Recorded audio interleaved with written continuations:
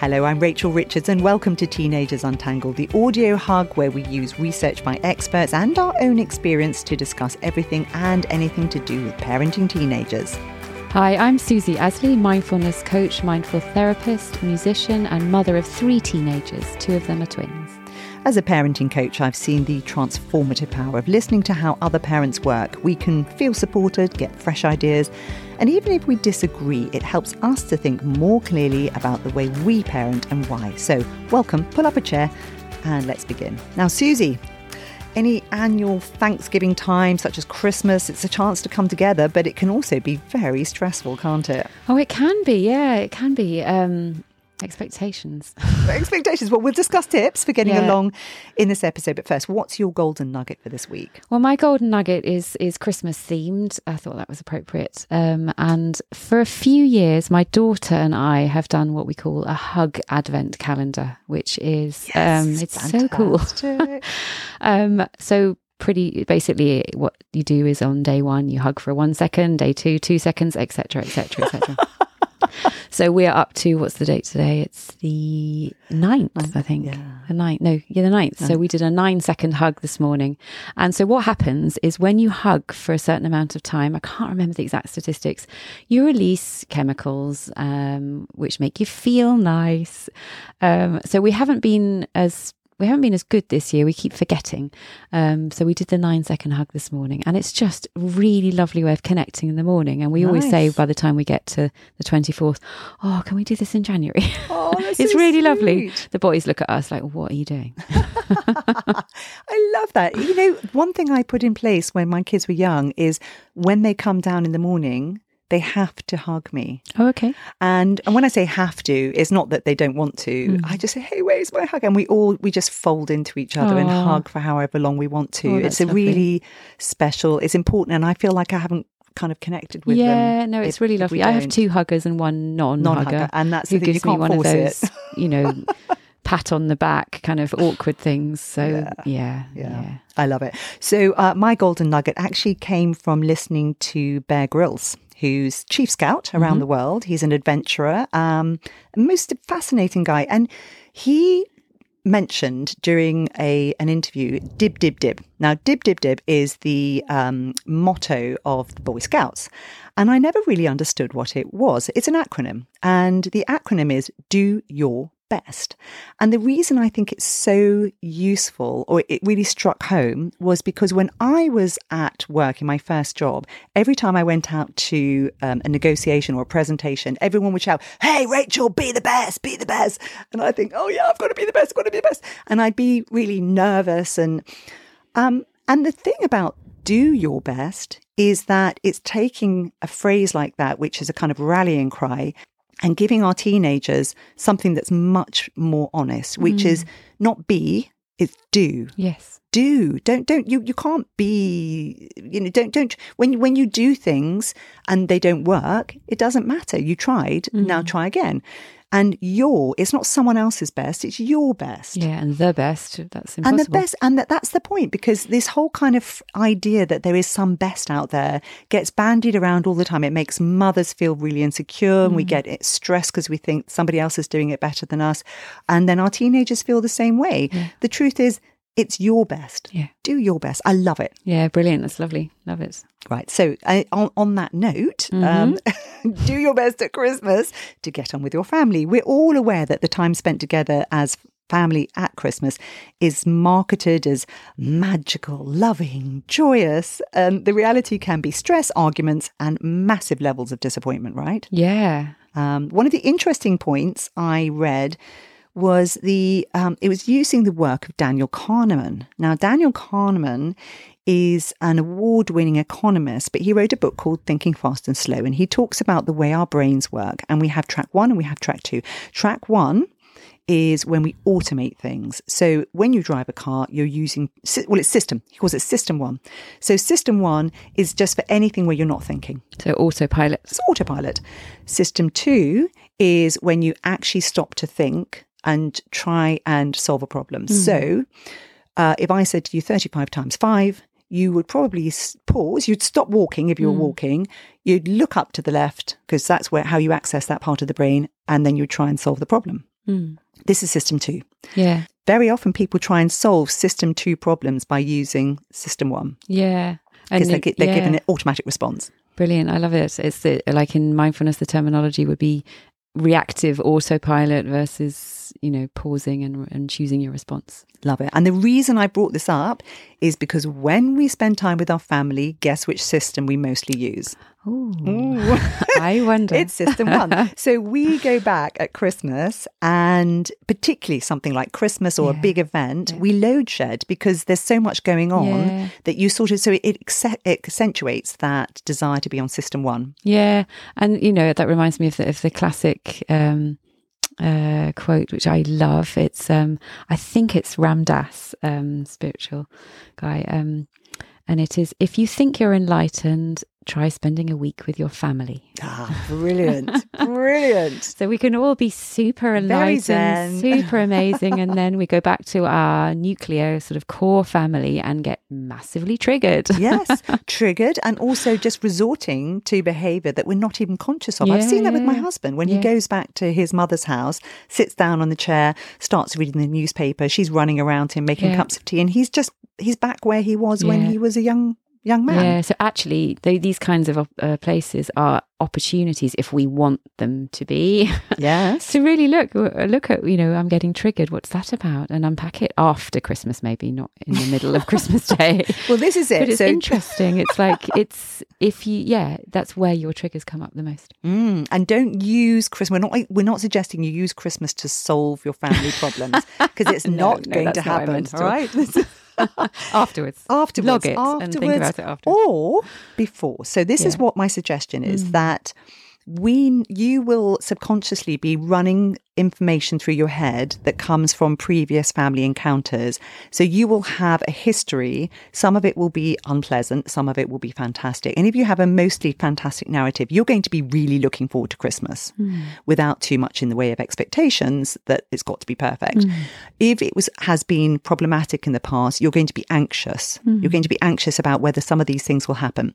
So being aware of what's going on subconsciously by using system 2 can help you. Yeah, it can help you make better choices in the moment and take care of yourself. Just preparing for it. So you mentioned it, raised expectations. I mean, thanks to Instagram advertising, very often people feel like it should be one way and then their Christmas day is completely inadequate. Yeah. And I think especially with teenagers, that's what we're about here, is that we maybe our teenagers normally spend loads and loads of time in their room and maybe we don't have masses of conversations. Maybe we do, but that could be the case.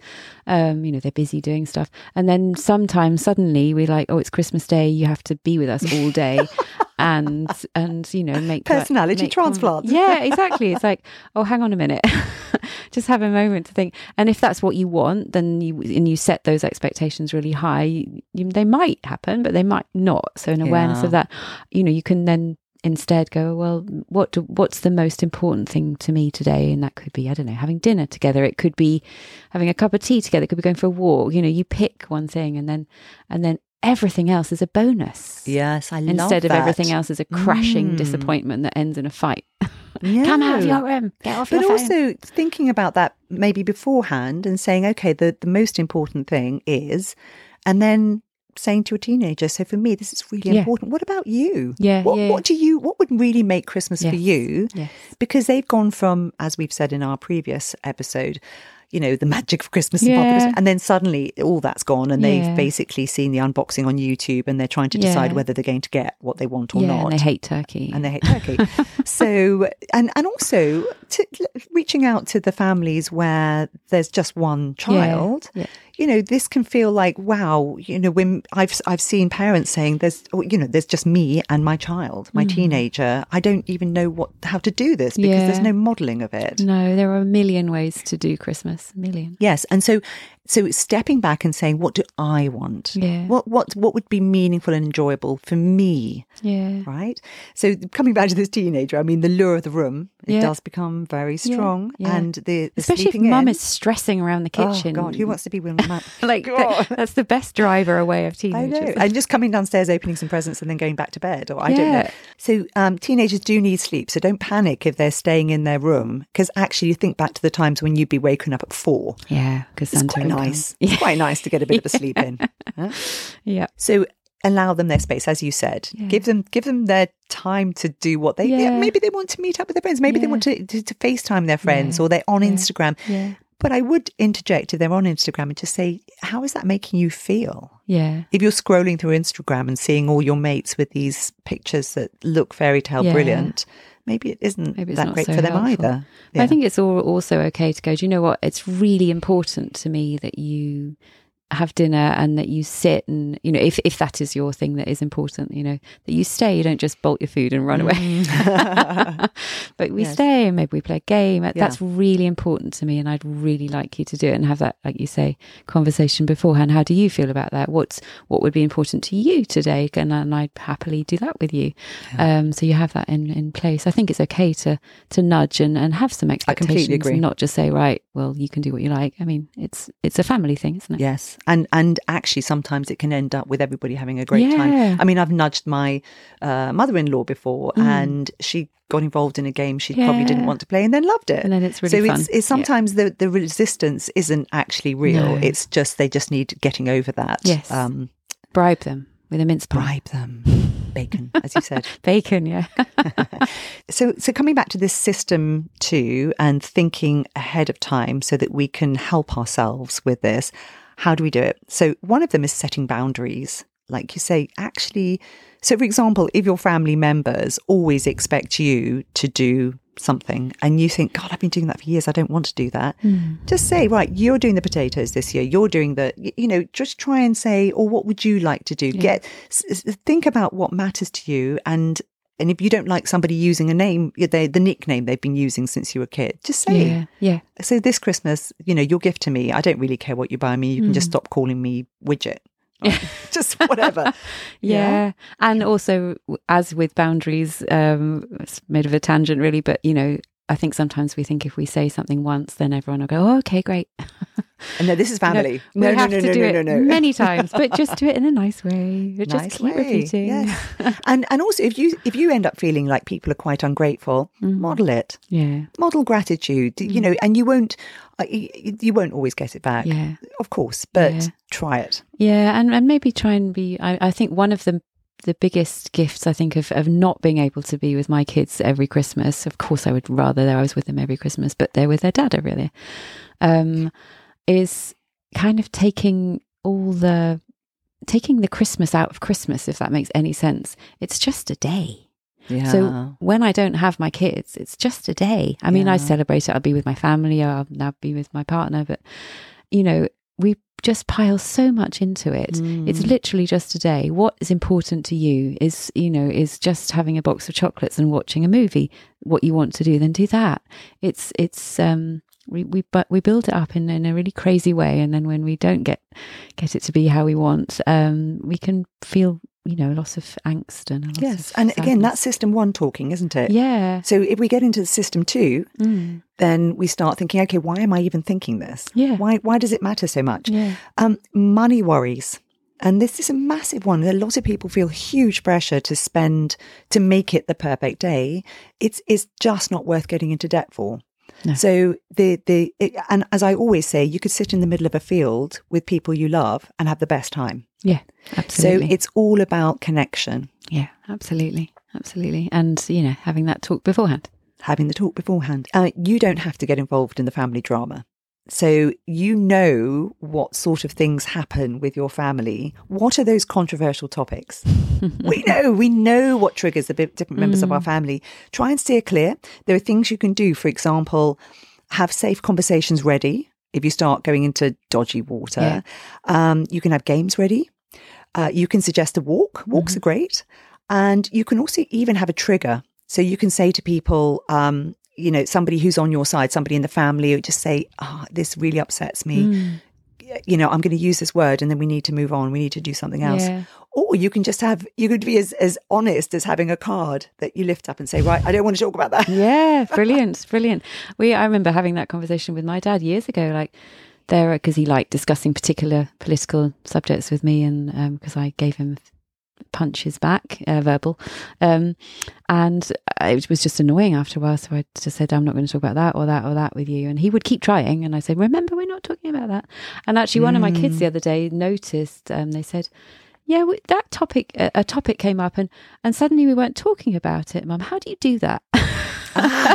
It's a skill. Yes. You can hear something coming up and you can divert, but you can do it consciously, and you can do it with grace so nobody notices. Yeah. And accepting your family as they are. Yeah. So yes, this, that's the annoying uncle who drinks too much, and you're not going to suddenly make them change. No. You can either say, right, we're not going to include them in this particular thing, or you think, what do I actually like about them? Again, modelling that with your teenagers is a really good skill. Yeah, modelling tolerance. And be mindful of old patterns in yourself. Yeah. So are you the person who always stomps upstairs because of such and such, and you've done that ever since you were a kid? Are you the person who gets up after lunch and goes and has a nap instead of actually helping with it? What that would be nice. What do you do? Yeah, I'm going to start doing that. And if there is an old pattern, then don't do it. And it can be very disruptive. And the family can try and lure you. If you're the person who always throws the Monopoly board, tips the Monopoly board because you're cross about something, and everyone's like, oh, we're waiting for that. Yeah. Try and restrain yourself from it. And it's a bit of a disruptor. Yeah, you're rocking the boat. Yes. We came up with this idea of family bingo. So, for example, in my book club, we all know how someone's going to react to certain books. So I'll be reading a book and I think, oh, I know how Sally's going to react to this. And it's the same with your family. So if you know there are certain things they always do, you can even have a little joke about it and say, oh, when they say this, that's bingo. I love that. I think that's so funny. I'm going to use that. Thank you. And it just turns we've all got these little tics, these things we do that are really annoying to other people. And just make it funny. Do you make cards, or do you just do it in your head? We do it on our heads. It could be a bit painful. Well, it depends on how depends on how offended the person would be when you do it. But it's there are certain tropes that constantly come up. Yeah. Which that's really funny. It's who we are, right? Yeah. And that's only your family can do that because they know all that stuff about you. Yeah. Or little kind of funny tics that you have. Exactly. So, talk to your partner or anybody in the family, and if you're going to have tensions, be honest about it beforehand and just say, we usually get on really well, but I remembered last time I always get a bit stressed. Here's why. Yes. Don't take it personally. Yeah, that's have really that conversation beforehand. Yes, I love that. Limit your contact. And my point about that is, let's say you're all living in the same house together for 5 hours, 2 days, 5 days. I mean, how long is this going on for? I don't know how long your Christmases are, or you're going from one house to the next. There are various ways you can slice this one. But you don't have to all be in the same room at the same time. No. And that's why teenagers are so smart to go up to their room. Yes, they do. They're regulating. Feel free to go up and have a bath if you want, or get out of it. But also just get outdoors, go for a walk, play games. And if people fight over the TV, just find other things that you could. And what we found is that there are certain people who don't want to do things. So, one member of family does not want to sit down and watch a film. That's absolutely fine. So we do the film watching much later in the day. Yeah. Because you can do that now. Yeah. And we don't have to explain. I think we often feel we have to explain, I'm going to go out for a walk because I feel, just go. Just go. Just say, popping out. We don't have to justify any of it. Absolutely. And coming back to the teenager, they should feel comfortable. If they want to retire to the room, don't say, where are you going? Unless it's something you've agreed beforehand, just give them their space. Yeah. And actually, I think that for my family, the reason we really, really, really love Christmas now is because we've taken all the pressure off. There's, literally nobody's working harder than anybody else. Everybody mucks in. We wear our pajamas until whatever time, and we play games, and everybody's allowed to be themselves. Yeah, that's perfect. That sounds really lovely. Yes. Yeah, I think in our house we really appreciate the Christmases we have together because it's only every other one, and that I love adds that, a different perspective. It's like I get to have Christmas with you this year. How can we make this lovely? Yeah, but you don't feel the pressure. No. Good. No. Because that could also feel quite pressured where you think, I see. oh, they were there last year. Yeah. I need to do it better. Oh, I see. I can imagine that being stressful for some families. Yeah, it could be. Yes. It could be done that way. I've only got 1 in every 2, so it's got to be amazing. No, it's like I always use that sentence, so I try and remember I get to do this. I get to do this. Yes, I love that. And one last one is drinking, the alcohol. Yeah. We often think that when we drink, it's going to relax us more and we'll be happier. But my experience, quite often, it just heightens when people have disagreements. It can make it just harder. So if you think that it's one of those things that might fuel the disagreements, maybe just ease back on the alcohol a little bit and think of other ways that you... And if you've got the drunk in the family who irritates people because some people are teetotal and the other person's the drunk, again, you need to manage expectations. Yeah, and you're not going to so much they fall asleep. Make them fall asleep, exactly. But you're not going to suddenly change them. No. I think it's this sense that you come together and you think, oh, this has been irritating me forever. Let's fix it. Can I fix it? Yeah. No, you can't. No, you can't. No, accepting us. I think it's a beautiful place to learn boundaries and tolerance. Yeah. We can learn both. Yes, absolutely. Do you have good memories of Christmas? Are you expecting this year to be fantastic or an absolute turkey? Remember, you are not alone, and make sure you do some of what you enjoy. So, actually you can set aside, if you're the person who's having to run the household, prepare everything, what are you going to do to make yourself feel fantastic? Yeah. Is it, just sitting in the bath? What is it? And if you're feeling tension, if stuff is difficult, asking that really helpful question, will this matter 5 years from now? Will I look back on this Christmas and be thinking of that? Or can I just let it go? Does it matter? Yeah. If you've enjoyed this episode, then why not help other parents? Tell your friends, tell the school, subscribe to our podcast, and if you could, a bonus, review us. That would be really, really nice, please. You can also sign up to receive all the latest at our own website, where there's a blog, reviews, links to every episode, and easy ways to contact both of us. That's www.teenagersuntangled.com. And Susie has her own mindfulness website. You can buy vouchers on that for presents. You can. Yes. Mindfulness vouchers, all different kinds, teenagers, family, one-to-ones, all on my website. So what's the website again? It is www.mindful-life.co.uk. That's it for now. Goodbye. Bye-bye for now.